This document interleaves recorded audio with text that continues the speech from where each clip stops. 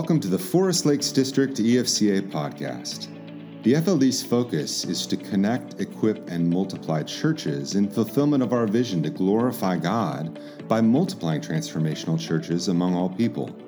In today's podcast, we hear from Counselor Steve Johnson as he speaks on ways to improve resilience and success when it comes to the stress of ministry. This session was recorded at the FLD Fall Leaders Conference in 2022.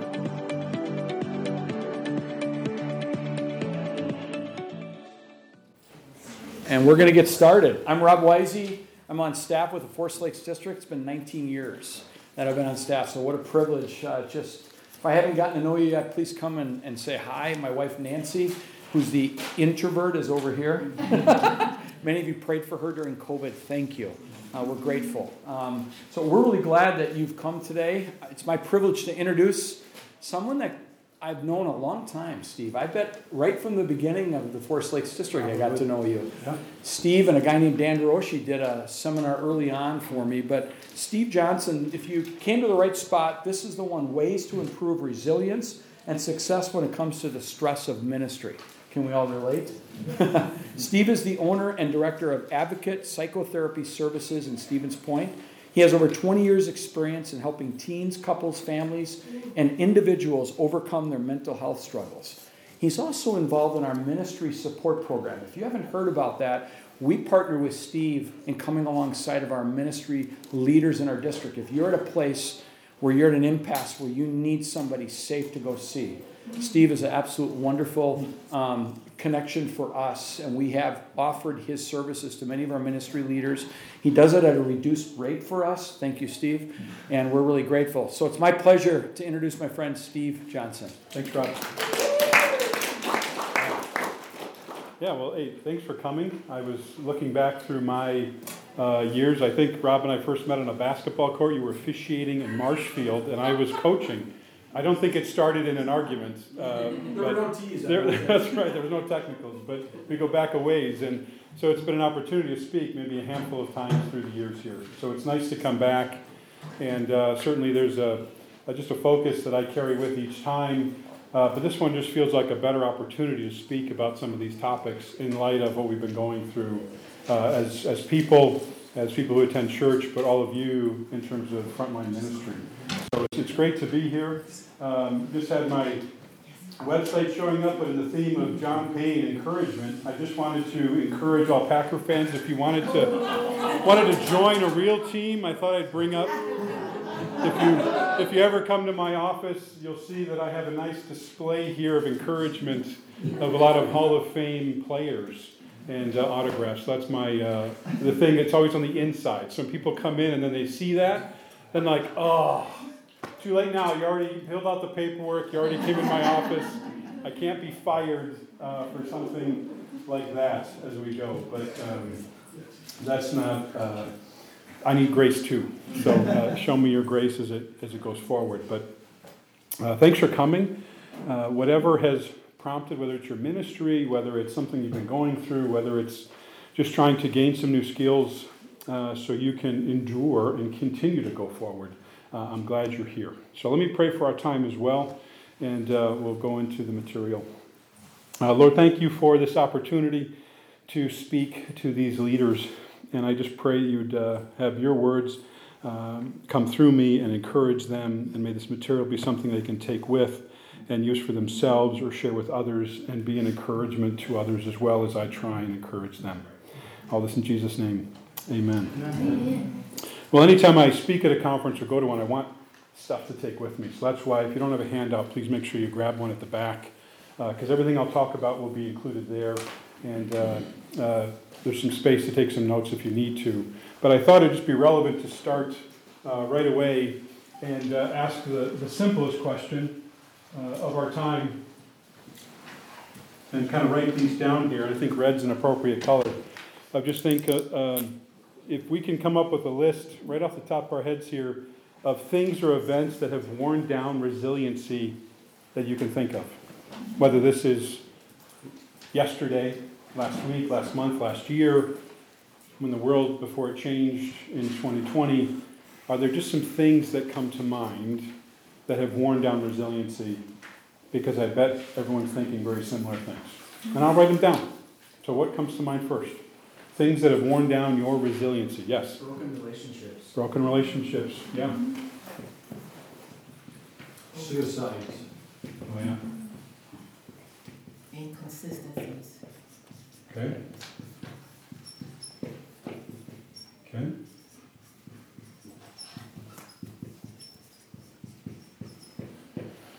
Others? Unmet expectations or needs. Okay. That's a good one. Difficult conversations. Conflict. Just overwhelming number of needs. Sure. That is kind of growing. Others? Lack of sleep. That's a good one.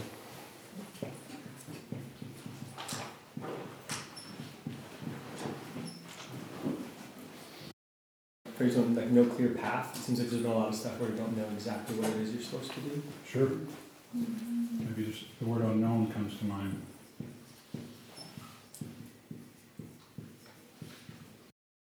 Path forward to for solutions of the number of needs that are out there.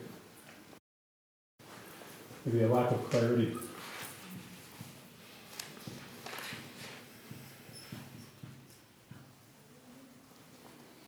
Rejection. Yep. I'll do things correctly the last 3 years? Or were you 0 for? Right? 0 for everything. Yeah. The need for significant creativity draws on your resiliency. Sure.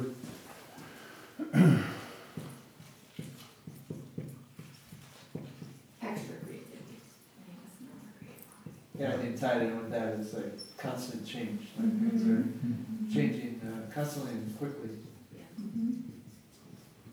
Steve, I feel like it sped up fast and made things very complex and difficult. Yeah. All right, confounding. No-win situations. Seems like there's been a lot of That's those. a good word. Yeah. I'll keep writing.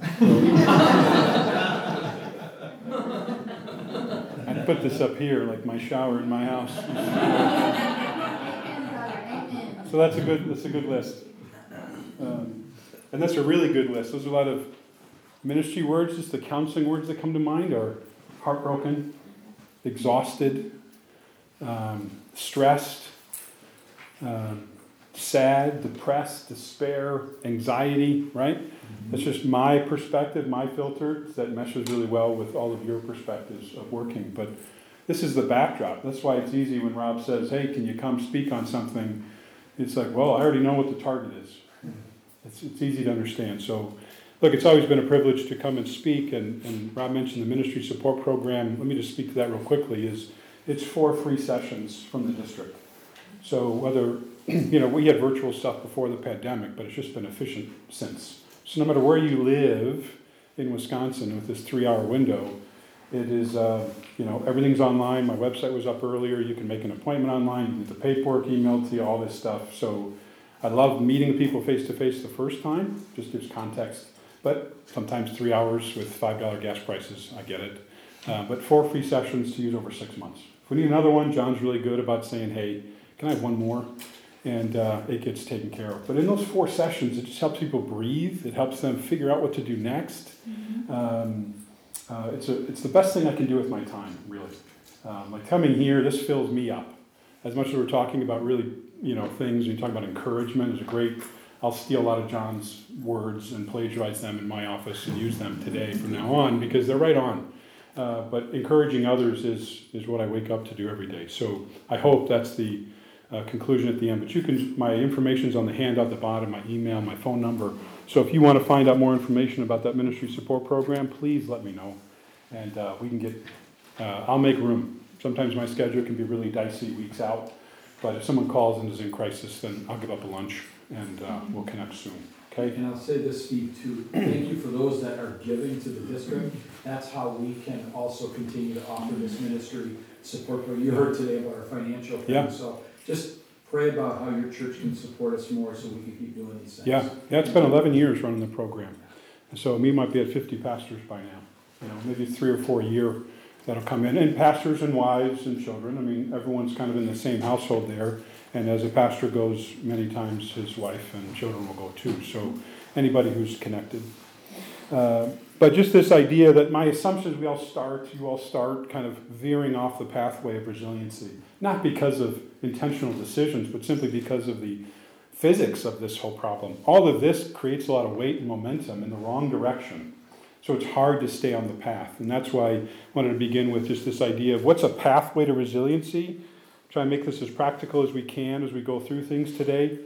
So just 3 parts: self-care improvement, emotional awareness, and role and relationship accountability. We'll break those down as we go through our time. But number 1, self-care just seems like an undervalued activity. We'll finish our time with a very intentional kind of exercise. I'll write some more stuff on the board. But when I ask, hey, what do you do to take care of yourself? It's like a blank stare.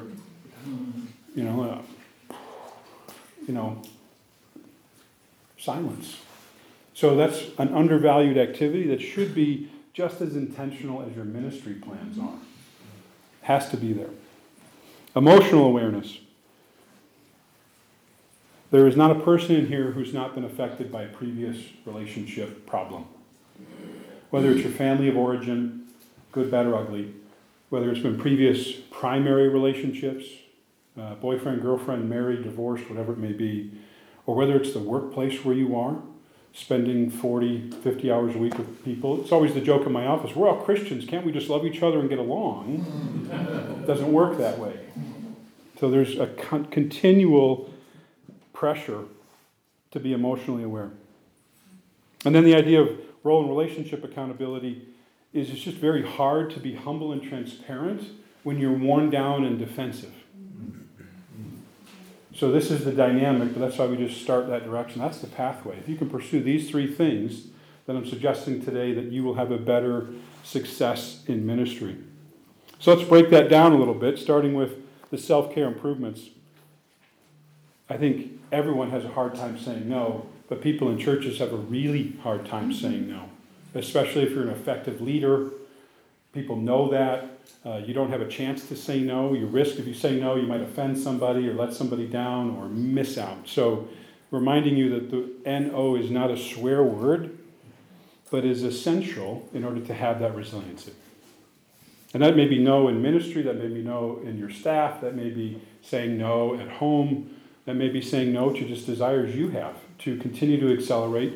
Again, when you're getting pulled off the pathway for resiliency, you want to find something new to re-engage, something new and exciting. I'm not saying it's a temptation, like it's something wrong, but it takes you off target. And my understanding on the outside of church ministry is if you lose sight of your target, something is going to go awry. Mm-hmm. So there's all these temptations, all these pulls that'll take you off. Secondly, to maintain that self-care improvement, you have to have effective conflict resolution. Just some words to give you that conflict resolution, right? There is collaboration is conflict resolution. Compromise is conflict resolution. Accommodation is conflict resolution. Directiveness is conflict resolution. And so is avoidance. Okay?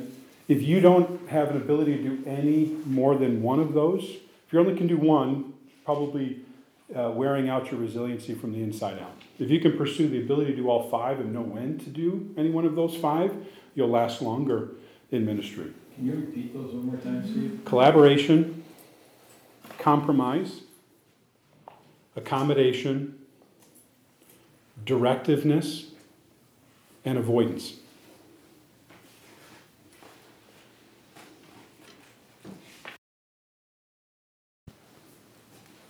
Compromise isn't 50-50. It's always that impression that it has to be right down the middle. Directiveness is not rude. Sometimes it's there's a fire, you're coming with me, right? You grab someone and pull them out with you. avoidance. Let me sleep on it and get back to you tomorrow. I'm a basketball coach for my girls, so it's the 24-hour rule that they tell the parents. Don't speak to the coach until the next day, right? Because everyone's hot and didn't do something right. So 24 hours avoidance is good, but just to have multiple of those. If you find yourself liking one and hating the others, do some work on that. Talk to some people, read. That's obviously what a counseling office helps with, okay? And demonstrate priorities to others is that third part of making sure your self-care is strong enough to be resilient. If you're not communicating them, people aren't going to know. In this day and age of digital schedules, and people have access to everybody's schedules and know what's going on, if your priorities aren't listed there or blocked out or something, one of those challenges of the ministry support program and talking to people is there's not a schedule that people keep. So many people I work with, across from my office is big businesses like Donaldson and agriculture's big Del Monte plant, Clover. And those people, they know their schedule a year out. They know when they're working. They're working 12s back-to-back for 6 days. They know everything down to the minute. I'm not sure I've had the same impression of people in ministry. Because it ebbs and flows and things fall through the cracks. And then when the important stuff falls through the cracks, then someone's always playing catch-up. Okay, there's another erosion to resiliency because there's not a defined plan. So demonstrate those priorities by putting it in your schedule.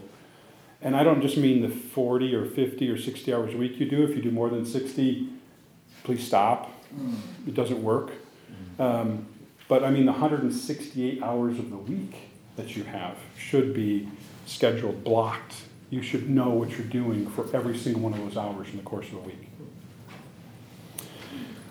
And feel free to ask questions as I'm talking through things, just knowing an hour is a lot to squeeze in. And I want to have a chance at the end to take questions if there are some. But if something is important, please feel free to speak up as I go through all this.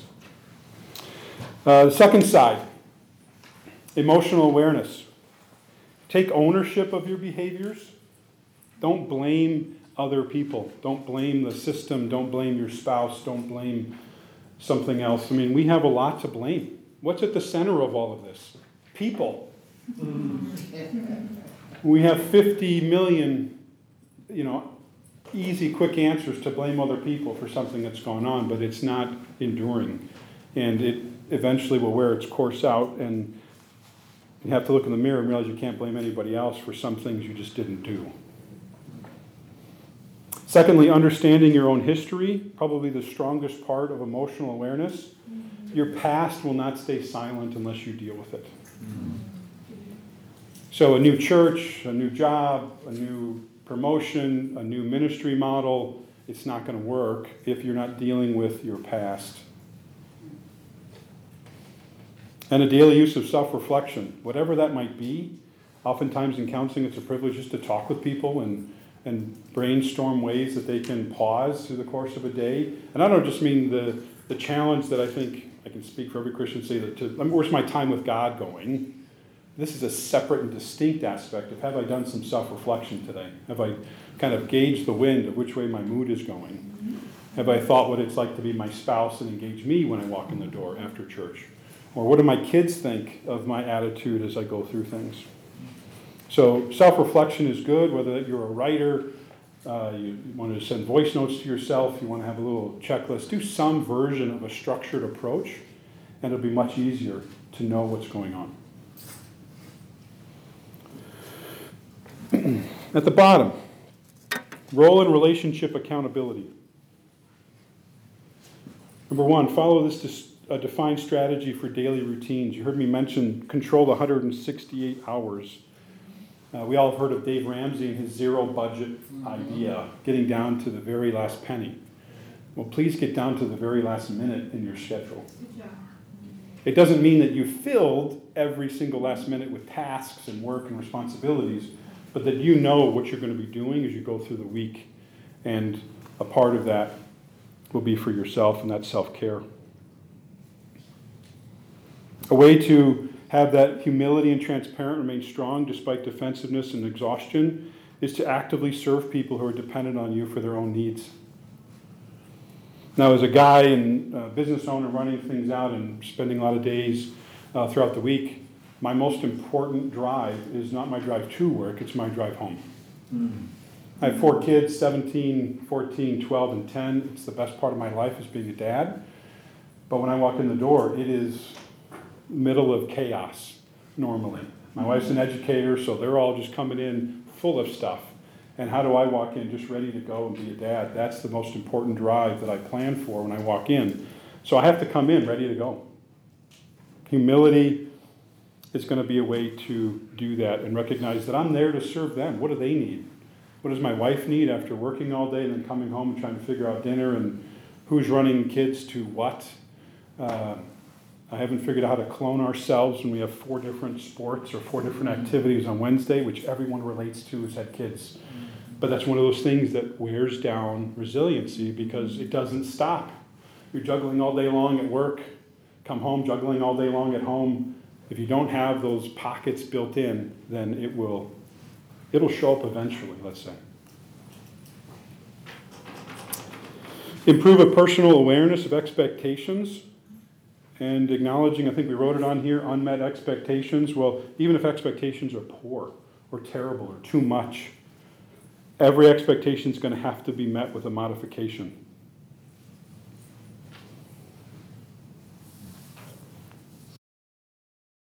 Ministries plan ahead 3 months, 6 months, a year. Do you plan ahead 3 months, 6 months, a year in your family relationships outside of the family vacation? Because you have to get that VRBO paid 6 months at a time. But what do you have for a goal for 3 months with impacting your kids or impacting your marriage or something like that? So just this idea of know what those expectations are, communicate them, and you won't be frustrated or defensive or blowing up when someone is interfering with it because it's only remained in your head. It never got out on a family calendar or onto a digital calendar, or it's been communicated with a family member. And then the final one for that bottom side of the triangle is maintain the biblical priorities of God first, family second, others next, and myself last. The hard question is, which is always a good exercise in the counseling office, is to ask a husband and wife, please list the top 5 priorities that you think your spouse has, and let's compare. And what do we all think, right? I'm encouraged when it meshes, but that's the minority of time.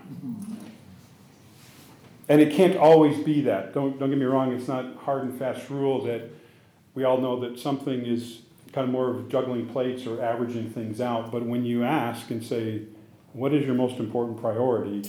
Your children will be able to tell you. Your spouse will be able to tell you what's most important. It's a good checkpoint to make sure that you are being accountable to the relationships that are around. If you take it to work, it's the same exact thing. How do you know if someone who's working for you or with you has the right priorities going on? What's their conversation like? What are they doing with their free time? What are the activities they've talked about? Or does their family appear to be happy to be with them when you see them in the course of a week or community or on a Sunday? There's evidence all around. Yes? So I'm trying to, and I think you may have answered part of that, but Sure. I'm trying to put that last sentence of, God first, second, others next, and myself last in all areas. Yeah. With the very top where it says self-care, improvement, emotional awareness, role, and responsibility. Yep. So caring for yourself and just how to fit all of that in. Yeah. So that's why I said it's not exactly a proportionate exact, but I would say is it present in the course of your week? So encouraging couples to have a date night is like weekly, mythical. It just doesn't work. But saying it at least happens once a month, then there's a beginning. Aiming for every other week, then we know it's active. So I would say the answer is probably activity. Is it active? Is it recurring? Does something go on? So in the course of a day, is there a recurring chance to be rested? In the course of a week, is there a chance to do those things? And in the course of a month. So that's where looking at your schedule. If I said, everyone pull out your checkbook or print off your last 30 days, I'll know what you spent your money on. If I said, pull out your schedule and show me, and something's missing, then I know something is lacking.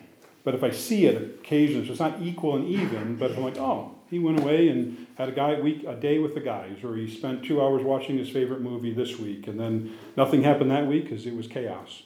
But the next week, somebody came back and did something else. So it's really this intentionality, and is it recurring? Okay. Yeah.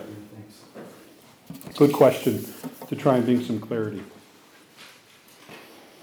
So as I said at the beginning, it's hard to stay on that path when you feel pulled to either side. So to just try and identify what is the source of that pull, besides people and all the things that they're causing, I think these are some self-inflicted things that take us off the path of resiliency. So avoiding unbalanced living, meaning there's no differentiation between work, home, and play. A 40-minute transition time when you get home, or a 30-minute transition time when you leave work, very, very valuable if you don't have it. Just a chance to mentally clear. So I used to have a 45-minute drive home and had an office in Marshfield. Wonderful. 45 minutes, clear your head, do everything else. Maybe make a phone call home and be ready to go. But now I have a 9-minute drive home. It's a lot different.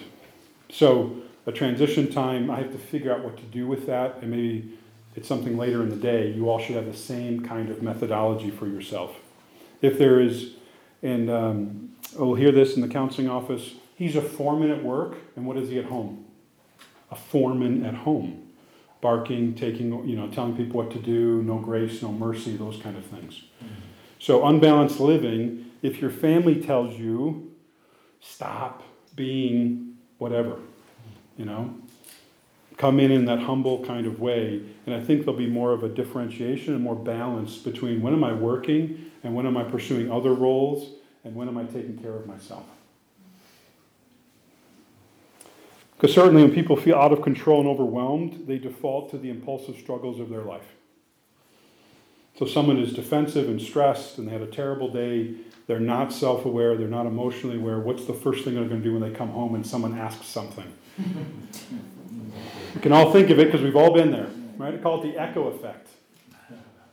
So I always like to use Steve as the analogy in telling things. So I walk in the door and one of my kids says, "Daddy, can you fix this for me?"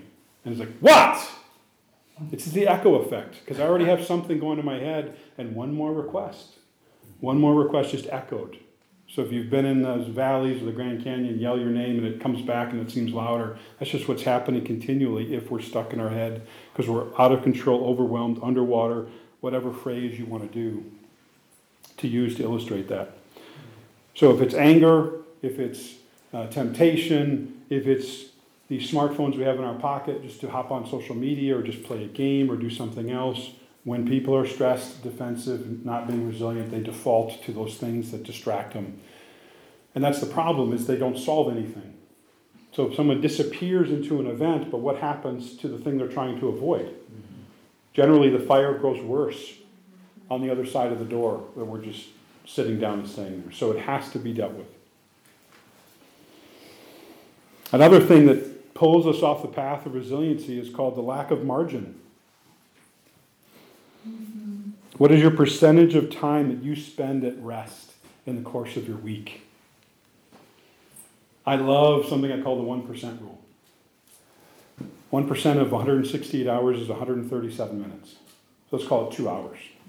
How many of you take 2 hours a week to do something that's just you, disconnected from responsibility, and fills you up? Kind of like if I were to grab this Diet Coke, right? It's a hot day and you really just take a drink. That's what I needed, right?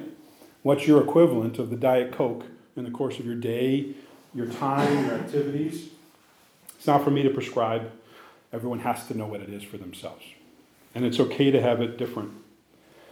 But how often it is when you tell someone, just take 5% of your time. Take 1% of your time and do something for yourself. Steve, you said just you disconnect. Disconnected from responsibility and it fills you up at the end. But everyone fills their time. Everyone knows how minimal hours they can sleep and still function. What's yours? Mine's about 6.5 hours. We all know what that is. If we go less, then we've got about 2 or 3 days before the red line shows up, right? And then someone sleeps 8 or 10 and they feel guilty. Oh my gosh, I wasted half the day. I'm like, whoa, time out. Maybe your body just said, I needed rest. Your brain said, I needed rest. Those kind of things. Just 1% of your time is a hard ask. If you're not putting it in your schedule, Who else is going to do it? Steve, I think when you think reflecting internally while you're talking with us, and one thing I think of as people in service who serve others, I hear myself saying sometimes, "Oh, that brings me joy, so that's okay. I'm being filled by the joy I receive in serving you," which is an excuse, and we just need to be really aware of that.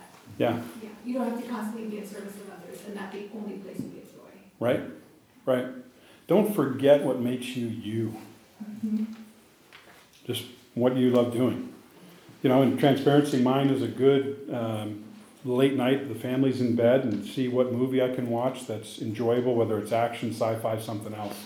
Because everyone's asleep, no one's asking anything. It's all right. I know I can function on 6 hours of sleep, so even if it's a late night, I can start something at 11 or midnight and be okay. Because I know Saturday mornings, it's all going to start with sports practices and everything else. But I know what mine is. I'm one of the few. So if you hear anything from me today, have it be that. Know what your one thing is that you're going to do to reset and fill yourself up that helps you stay grounded and resist this pull off. And again, it's just, you can be chaotic in 99%. All I'm asking is for 1%. But imagine if you got 5%. 5% sounds pretty good until I'm saying, how about 8 hours a week? You aim for 8 hours a week of rest. 8 hours a week of not serving others. 8 hours a week of not doing something. And it's not just the end of the day when I'm exhausted, I'm reading a book, laying in bed. I mean like 8 hours of choice, prime time kind of stuff that you want to do. It might be one of the best things you can do to be resilient, is learn how to initiate that and inform your family members and inform the people you work with about what you do to take care of yourself. Stress levels that lead to isolation and feeling overwhelmed. As I talked about earlier, fires are quick to consume if no one's paying attention to them. As soon as someone feels rejected, discouraged, disappointed, kind of working down their pathway toward depression, there's 3 words that always alarm me as a counselor: isolation, silence, and withdrawal. Because someone gets underwater and they stop talking. Someone gets 3 words again? Isolation, silence, and withdrawal. So, isolation from others. They pull back because they don't know what's going on. Maybe silence because they get stuck in their head trying to figure out a solution and what's going to make this right. And withdraw simply because there's not enough energy to deal with this problem. And they're withdrawing from healthy activities. They're withdrawing from their family. They're withdrawing from the things that keep them on the pathway of resilience. So here's this key question, similar to what John was hinting at earlier, of just, if no one's holding the rope for you, what will keep you from withdrawing and then justifying your reactions and where you're at? So who is that person that says, don't worry, I've got it for you? You're rappelling off the side of the cliff, if you've ever done that. Just how important it is to know that rope is tight, and there's somebody on the bottom of the hill, holding onto that rope to stop you if you fall. So who are those people? Who is that person that holds it so you can't drift? You can't go that far before someone notices and someone reaches out to you and engages you to force you to talk, to force you to reconnect, and force you to be around people. So I think those are the pulls that are happening, but just trying to explain it a little bit more on ways to kind of take steps back onto that pathway of resiliency. So some things to focus on here. Number 1, identify the potential obstacles. This is why self-reflection, counseling, reading, journaling. I hear about Right Now Media all the time in churches, right? That's great. Do you know how much YouTube stuff exists out there for self-care, emotional intelligence, and all sorts of counseling? It's just as much. It's not just for cat videos and those kind of things. There's a lot of good information out there that has to be sought out, but only if people look for it. Again, counseling is a stopgap. So even if it's a phone call I can help you with, a one-time email I can help you with, please, it's this, when people reach out, there's an opportunity to stop the bleeding and begin to reflect and do better. More importantly, that phrase of someone else can see it in your life, so should you, That's why counseling works. We're disconnected from a situation. So I can walk right up, and not that we're pessimistic, but we can kind of see what's going on. We go to the mechanic to trust that same thing, right? I hear a knocking. He's like, oh yeah, it's probably this, and this. People have expertise after doing their job for a long time. So when we go up to them, they can almost immediately diagnose what's going on. So people around you, you work with or you live with, can usually tell you what's getting in the way. Those might be internal beliefs. Those are hard. I'm not good enough. I'm failing. Right? All the opposite of encouragement. The negative self-thinking, the condemnation, the disconnect from others. Right? I like to call myself like the Red Cross members for counseling for people in ministry. Because you guys are all on the battlefront. I get to sit back in the white tents way back and just rest while everyone else is doing the dirty work. But that's the issue, is that in that environment, internal beliefs, external pressures are massive. We could keep going all day and keep listing stuff. But this is the environment that we're in. I mentioned the phrase lack of risk management efforts is just about wisdom. Like, is that wise for you to do it? Andy Stanley's The Best Question Ever. Thankful for that book and thankful for what's going on, because it is a wonderful checkpoint to just find out, what am I doing right now? In light of my past, right, experiences, my present circumstances, and my future goals, is this wise for me to do? It is the best question ever. Secondly, learn the foundations for a strong ministry capacity. And mentors are an underused resource. I often speak about mentors in light of relationships, emotional intelligence, because there are cultural trends going on right now. No-fault divorce in the mid-'80s has ballooned the disconnect for people. Like when I ask, well, who are the strong marriage examples that you can follow? People lack them. Now they're talking about what's a strong second marriage. But the chances for second marriage divorce are 50% greater than the first one. And if people aren't dealing with their previous family of origin, the first relationship they had, the first divorce, then they're in the second one, and that's why it's harder, because they're just carrying things with them. But just the lack of positive examples. It doesn't mean you have to be an expert in everything. I'm not an expert in everything. I have my things I like to do, the things I talk about, but then I know all the other people that I can refer people to. You don't have to be good at everything or know everything, but just that honesty, that humility will go a long way. Because yes, we learn through the successes. What else do we learn through? Failure. Yes. That so often can be helpful to somebody. I love working with teens. So those are the youth pastors, right? And you just say, find the families in our church that have college students or people who just graduated college. Because why? They give you hope that your kid might turn out okay. 8 years later, don't worry, they'll still like you. 8 years later, don't worry, they could pull it out. Or as a person who failed physics at Bethel College a long time ago, I get to say I'm still in a science. And look, I'm running my own business. So don't worry, Mom and Dad, you can fail a class at a private Christian university and still be successful. Maybe that's the one reason I had to fail that class and change majors. But it happens. So failure teaches a lot and allows people to be successful.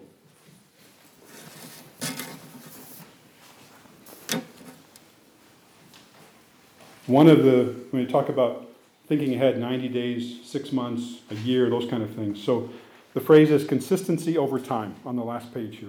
Consistency over time regarding these three things, because it's a pastor conference, then I'll do the 3 C's. Communication with those that are important to you. Conflict resolution, I've already described those 5 different ways. And conscientiousness. How am I affecting other people? How am I attending to their needs? So often that gets lost.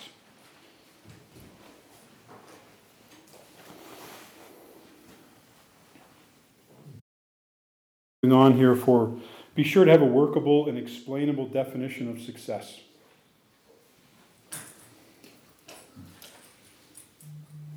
Like mission statements don't have 15 points. Right? It's a little plaque. I always thought that The fact that Perkins had a mission statement on the wall, but I didn't have one. I have something for my business. I don't have one for my family, but Perkins has one, right? It's simple. It's one little statement. So where does that clarity come? How do you define success? And if it gets bogged down into the A plus B plus C equals D sometimes, and you start doing those physics calculus equations, it's hard to follow through. So simple explanations are better. Simple definitions are better of expectations of success. Like parenting rules, structure and consistency to make those houses work with kids we're parenting. Usually it's 3 rules. You get to 5 or 6, kids are going to forget them anyway. So have 1, 2, or 3, have it defined, be able to speak to it that way. But no definition of success can be good if you don't understand your past experiences. Where do I come from? What's hurt me? What's affected me? What motivates me? An expectation of success can't be good if your present circumstances are not dealt with. They're chaotic. You're not in a healthy spot. Maybe you're physically not in a good position. Mentally you're not in a good position. Emotionally. And again, these might not be self-inflicted. A cancer diagnosis comes out of nowhere. In my office, oftentimes, someone doesn't want the divorce. They got bombshelled by it, that somebody else wanted it. That wasn't their choice. Maybe it wasn't something they lacked. Sometimes divorces come out of nowhere. And future goals. Maybe they're just unrealistic.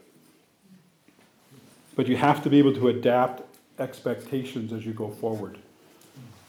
There's a contrast of love working with people in ministry, and I have a chance to work with people who are non-Christians. It's a wonderful contrast between the grace that lives in excess in the church and the lack of grace that exists in a secular workplace. But sometimes the lack of grace in the secular workplace is more efficient. Because there's accountability there, there's seriousness there, there's reality there. Someone walks in and goes, this isn't going to work. What you're doing is not good. But as people in ministry, and I throw myself into that, encouragers, we want everybody to feel good, to have the ability to say, stop, we're moving away from this, that's a skill that has to be developed. And if you haven't been able to develop that or get mentors or read books about it, then it will be one of those things that erodes ministry too. If you can't just say, stop, that's wrong, pull back, I'm pulling you out, you're in over your head. The willingness to make someone feel bad, you have to be able to put up with.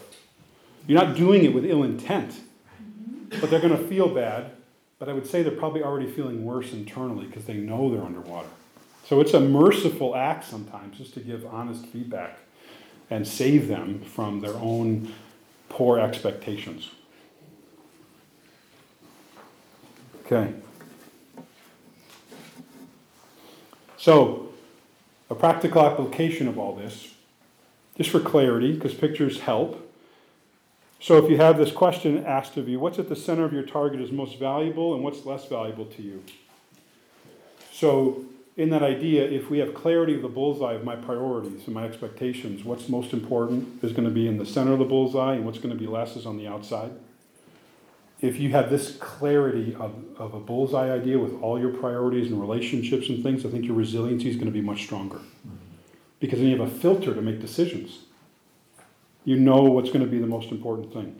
But in the world of ministry, there's task and relationship always at tension. And we're in office staff, in planning events, right? Oh, but what about so-and-so's not going to feel good? But we have to get it done this way, right? There's always a tension. And so if you know what those things are and what's most important to you, it'll help you endure tough situations. So this isn't the part we have to share in front of the group, but I really want you to think about not everybody in your life can be at that 10 in the middle of the bullseye. There should be some people in there, but not everybody's in there. So some people you work with generally, or some people you know are going to be on the further outside of that. Priorities are going to have a distinction. There are some priorities that are more important than others, so there should be a distinction. Same with tasks in the course of your day and expectations of yourself.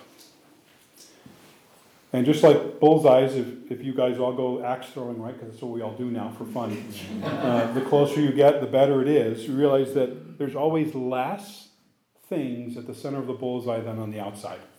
And I think that's okay. So there's only a handful of people that you really prioritize over the others at the center of the bullseye. There's a handful of tasks that you prioritize. There's a handful of time in the course of your day or week that you prioritize over the rest. Because I think one of the factors that erode resiliency is everybody has to have everything be the center of the bullseye.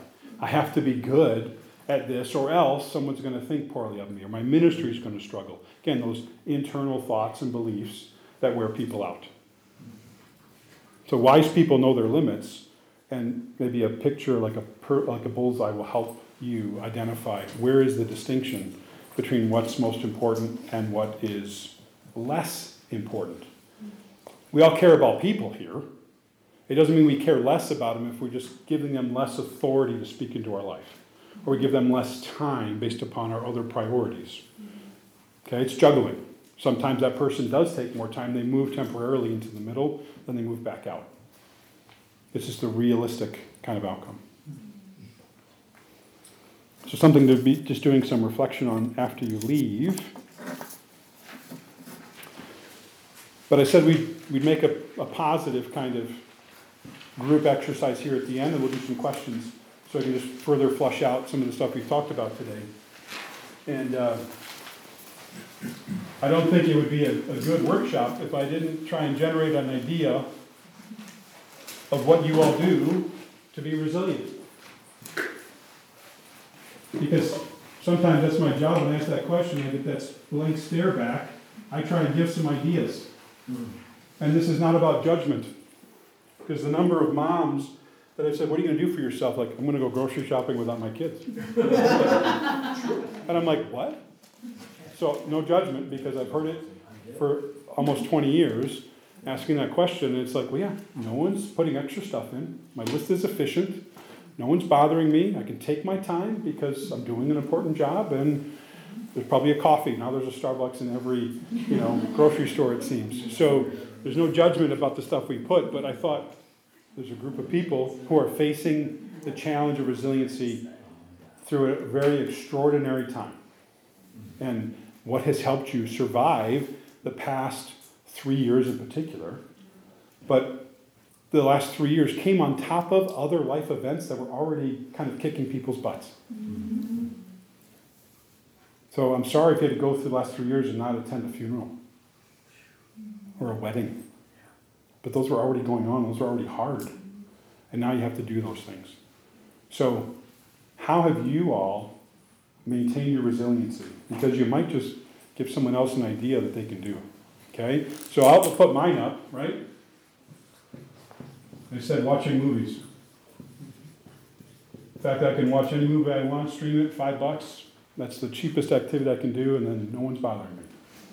No one's asking anything. So there's mine. Others, what have you done to be resilient and endure over the course of your ministry, but in particular the last year or 3 years? Steve, you know this. I've been officiating sports for 40 years. Okay. It's not always the most affirming thing, but it's a break in my norm. And so when I go there, it's a good phrase. It changes my, things. Right. And I also look at it as an opportunity for relationship building. Yeah, it's a good point. It's completely distinct from everything you do. Which is a nice thing, because then it's just a different part of your life, a different part of your brain, a different part of your focus, maybe a different friend group, as you talk about, Rob, getting to know other people. Sometimes I wish that pastors lived next to the atheist next door. Yes. Because they don't see you as a pastor, they see you as the neighbor who helps mow the lawn, take care of the house, offers you a beer on Saturday, and there's no expectation. I wish everybody in ministry had someone who's just a good person who just says, hey, come on over, I need some help, or what do you need help with? It just takes the pressure off. Again, it's that you have to be filled at the end of it. And sometimes just hanging out with someone that expects zero of you is the most valuable thing you can do with your time. What are some others? Dance. Take a dance class. Dance class. All right. Consistent physical exercise. Okay. Yeah, we didn't even get into that today. whether that's an issue of time or just there are some givens or just a different focus, but it can't really be underestimated. Just physical activity. 10 minutes, 3 times a week goes a long way. That's why there's still over 40 sports leagues for people that just want it. Walking the dog.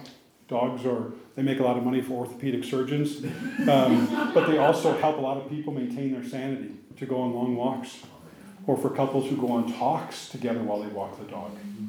Right? I don't see anybody walking cats, so already dogs are better than cats, right? Okay. Usually people have concern if they see someone walking a cat. Yeah. Put the cat stop over. So that's good. So physical activity, please. Annual checkups at the doctor, some level of physical activity. You can't go through the last 3 years and not have some physiological effects of stress. Blood pressure's higher. You're so exhausted, all you want to do is what? Sit down. And it's one of those things that gets you isolated, gets you withdrawing, and gets you to stop talking to people. That's a really good one. But what else? Yes? I go for, it goes along with that, but walking out in nature or just spending time outside. Sure. So we just say creation? Yeah. Yeah. What are there, 40 state parks in Wisconsin? Something like that? A real blessing. Yeah. Puzzles. Puzzles. I like to finish something. So Justin, are they like 25 or 50 pieces? Or? Not those, not even like picture puzzles, but just any kind of crosswords you can do. Oh, there you go, okay. Anything that I can use my mind but be done. That's good. I like that one. Puzzles. Accomplishment. Yeah.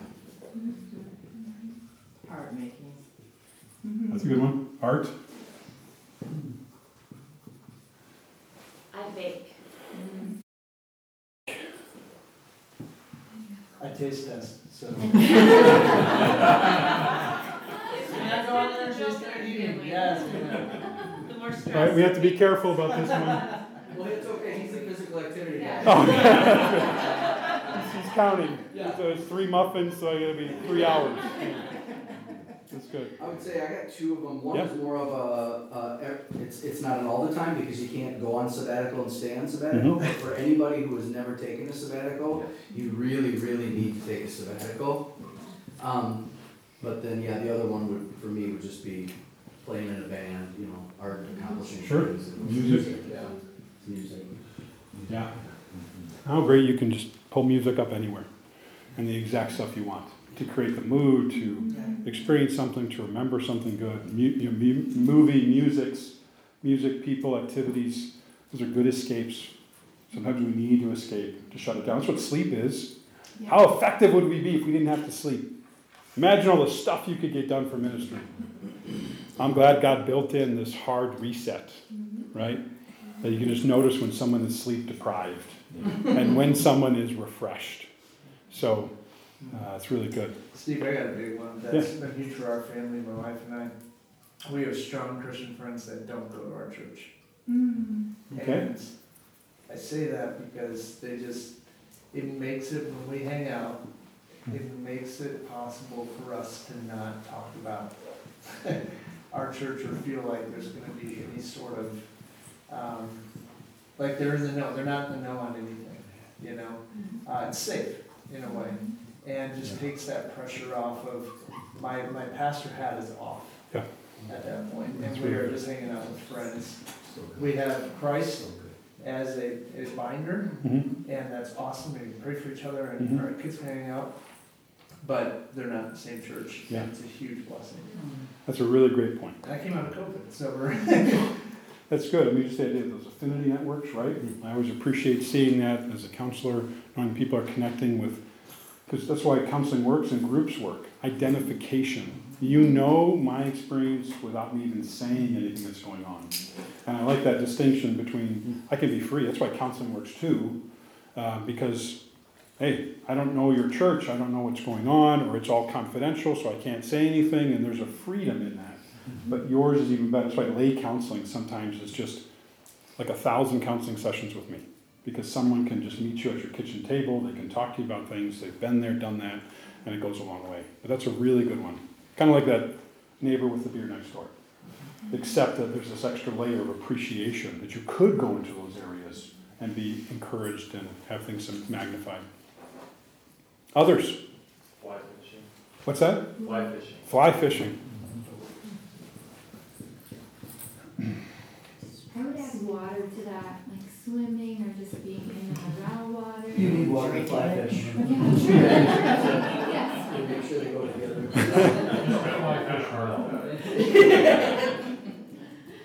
It's good. Let's go get mayonnaise and petties. It's good. Massage. Mayonnaise? Mayonnaise. Oh, mayonnaise. Like anybody else eat them? Look at their faces, like Alan. That's a good sign, right? You should see how well these toes look. What I like about this so far is that you see how this can be integrated into your week. That it's maybe an hour, 1% rule, right? Most things are an hour. Most things are just that idea of 2 hours probably accomplishes a lot of these things. And so that 1% rule is important. And if it's in your schedule, it will happen. Are there others? Coffee shops. Coffee shops. I can just put coffee or coffee shops. Yeah, okay. Yeah. And I'll add to what Matt said on the ministry side and say it's so good to have somebody that's outside of your norm that you can share hard things with. That you just you be yourself, and you need somebody that you can just say anything to, and don't have to have a pastor hat on or a leader's hat on, and they'll love you and give you good advice. Yeah. It's hard, and one of the things in my role as a district, I've asked, do you have those? It's hard for ministry people to find that. Yeah, I have a lot of respect for everybody in this room doing ministry. It's at the top of my list of hard jobs to do. Right up there with guys on the railroad who are out there when it's 50 below and they're working. Right up with the guys doing Del Monte, 12-hour days, 6-day weeks, rotating days off, during agriculture harvest season. Mills, the ones that still exist, right? It's 130 degrees in their thing and they're working swing shift. And how many of you pastors do swing shift? Right? 1 week, first shift, next week is second shift, next week is third shift, 2 days off, start over. And besides law enforcement, EMS. I mean, it's a handful of jobs that I'm privileged to work with. And you guys are on that list. Because it's just hard, because you're isolated, a lot of pressure, hard to be connected, hard to do some of these things and not be a pastor. You're at the coffee shop, right? My kids are always my great defense at church. And I carry business cards to church. It's just what I've learned to have those boundaries. Because I can say, hey, call me Monday, send me an email, here's my card, or sorry, I've got, my kids are not my son. Before, it was kind of like I got, 3 or 4 hanging around, so. Steve, I would add counseling and speak it out, because when you're in ministry, sometimes we don't give ourselves permission. We think it shouldn't be us that go to counseling. We don't need that. Yeah. I think it's a good one to end my writing on, that's why the ministry support program exists. If you have spouses or whatever that work in businesses, right, they do EAP work, employee assistance programs. Because people go get counseling then. I don't want to go, it's going to cost me $100. Nope, won't cost you anything. And now we have that for the district. So it doesn't cost you anything. You can do it from anywhere. Like, we've tried to remove every single excuse except for lack of transparency, defensiveness, I'm not sure, all those things. Yeah. So, questions? Because, I feel like I don't do it enough service to try and share with you guys the important things, but we've used our time really well. But are there questions I can answer just to clarify anything that you're thinking about, you think someone else might benefit from, or wasn't clear enough? Steve, I've heard some counselors that I've talked to about counseling thought life. Can you talk about people's thoughts and how to keep an eye on that? Yeah, so the question from Rob was just about thought life and maybe positive or negative thinking. I think that's where the self-reflection and journaling comes in. We're dealing with your past. Back when I was at Trinity. I got my master's degree from Trinity back in 2000, and there was a psychiatric hospital that we worked with. I did my internship for 13 months, and you've heard of RAFA. It was kind of a Christian counseling organization from long ago. Their founder wrote a book called The Search for Significance. So Robert McGee, great book.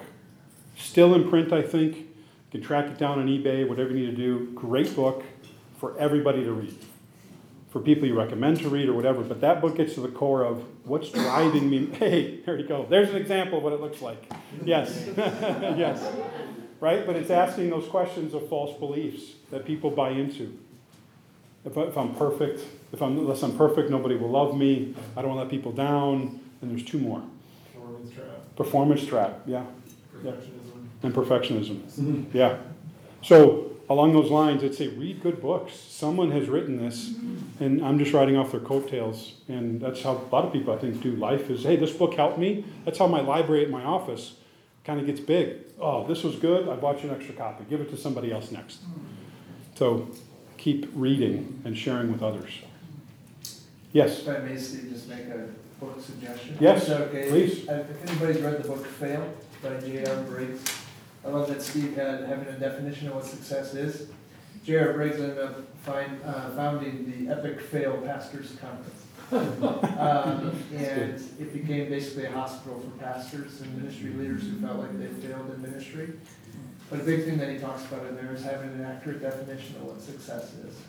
Because we often look around and we have the wrong definition of what it is. So I read it my second year in ministry, and I'm so glad I did, because I think it helped keep me in what I do. Otherwise, I'd be looking around feeling like a failure. Yeah, yeah, that's good. And one more question or anything, just knowing where our time is at. Yeah. I think on the counseling side of things, I was in law enforcement for a few years, and one of the hardest things was going to counseling and actually making that. Mm-hmm. And I finally actually just took that step recently to start seeing a counselor and working with that past trauma and some childhood trauma that I had in my past. But it's still hard for me to go, but has been such a blessing at the same time. But with that, I think for me, is being brutally honest with my senior pastor, even if I'm afraid of losing my job at some points, I think has been encouraging and scary at the same time. Yeah. But I'm thankful that God blessed me with such an amazing man of God with such grace and understanding. But I think that being brutally honest and just having that really good relationship with another pastor in your church, because you are working side by side, right, then worth its weight in gold. Right. That's a great point to finish on, because that's where the church gets it right. And I mentioned about the secular side, speaking truth, speaking direct. When they only give you one day off because you had a close family member die and you're expected to be back, this is where the church gets it right and just offers grace. The thing I would add is, if that's hard for you to do with someone you work with, imagine how hard it is for one of your people in your congregation to come up and go, well, what's pastor going to think of me? I'm going to be run out of that church faster than anything else. That's just the challenge about how do you bridge that gap. So thank you for coming today. I really appreciate being able to speak and encourage all of you, because this makes my day.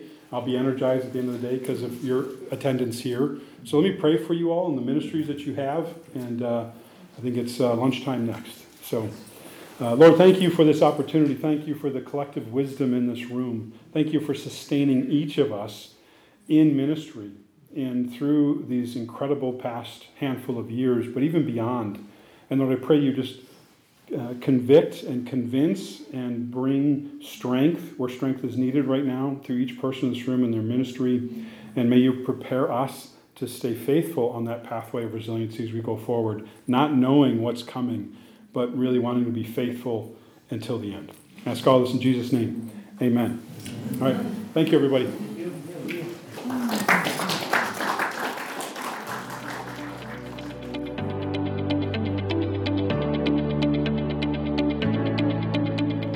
Thanks for listening to the Forest Lakes District EFCA podcast. Before you go, please take a moment to rate and review this podcast. By doing so, you're helping others to find and benefit from these resources. To hear more great content like this, please click subscribe. Finally, you can learn more about the FLD and the resources we have available for flourishing churches at our website, forestlakes-efca.org.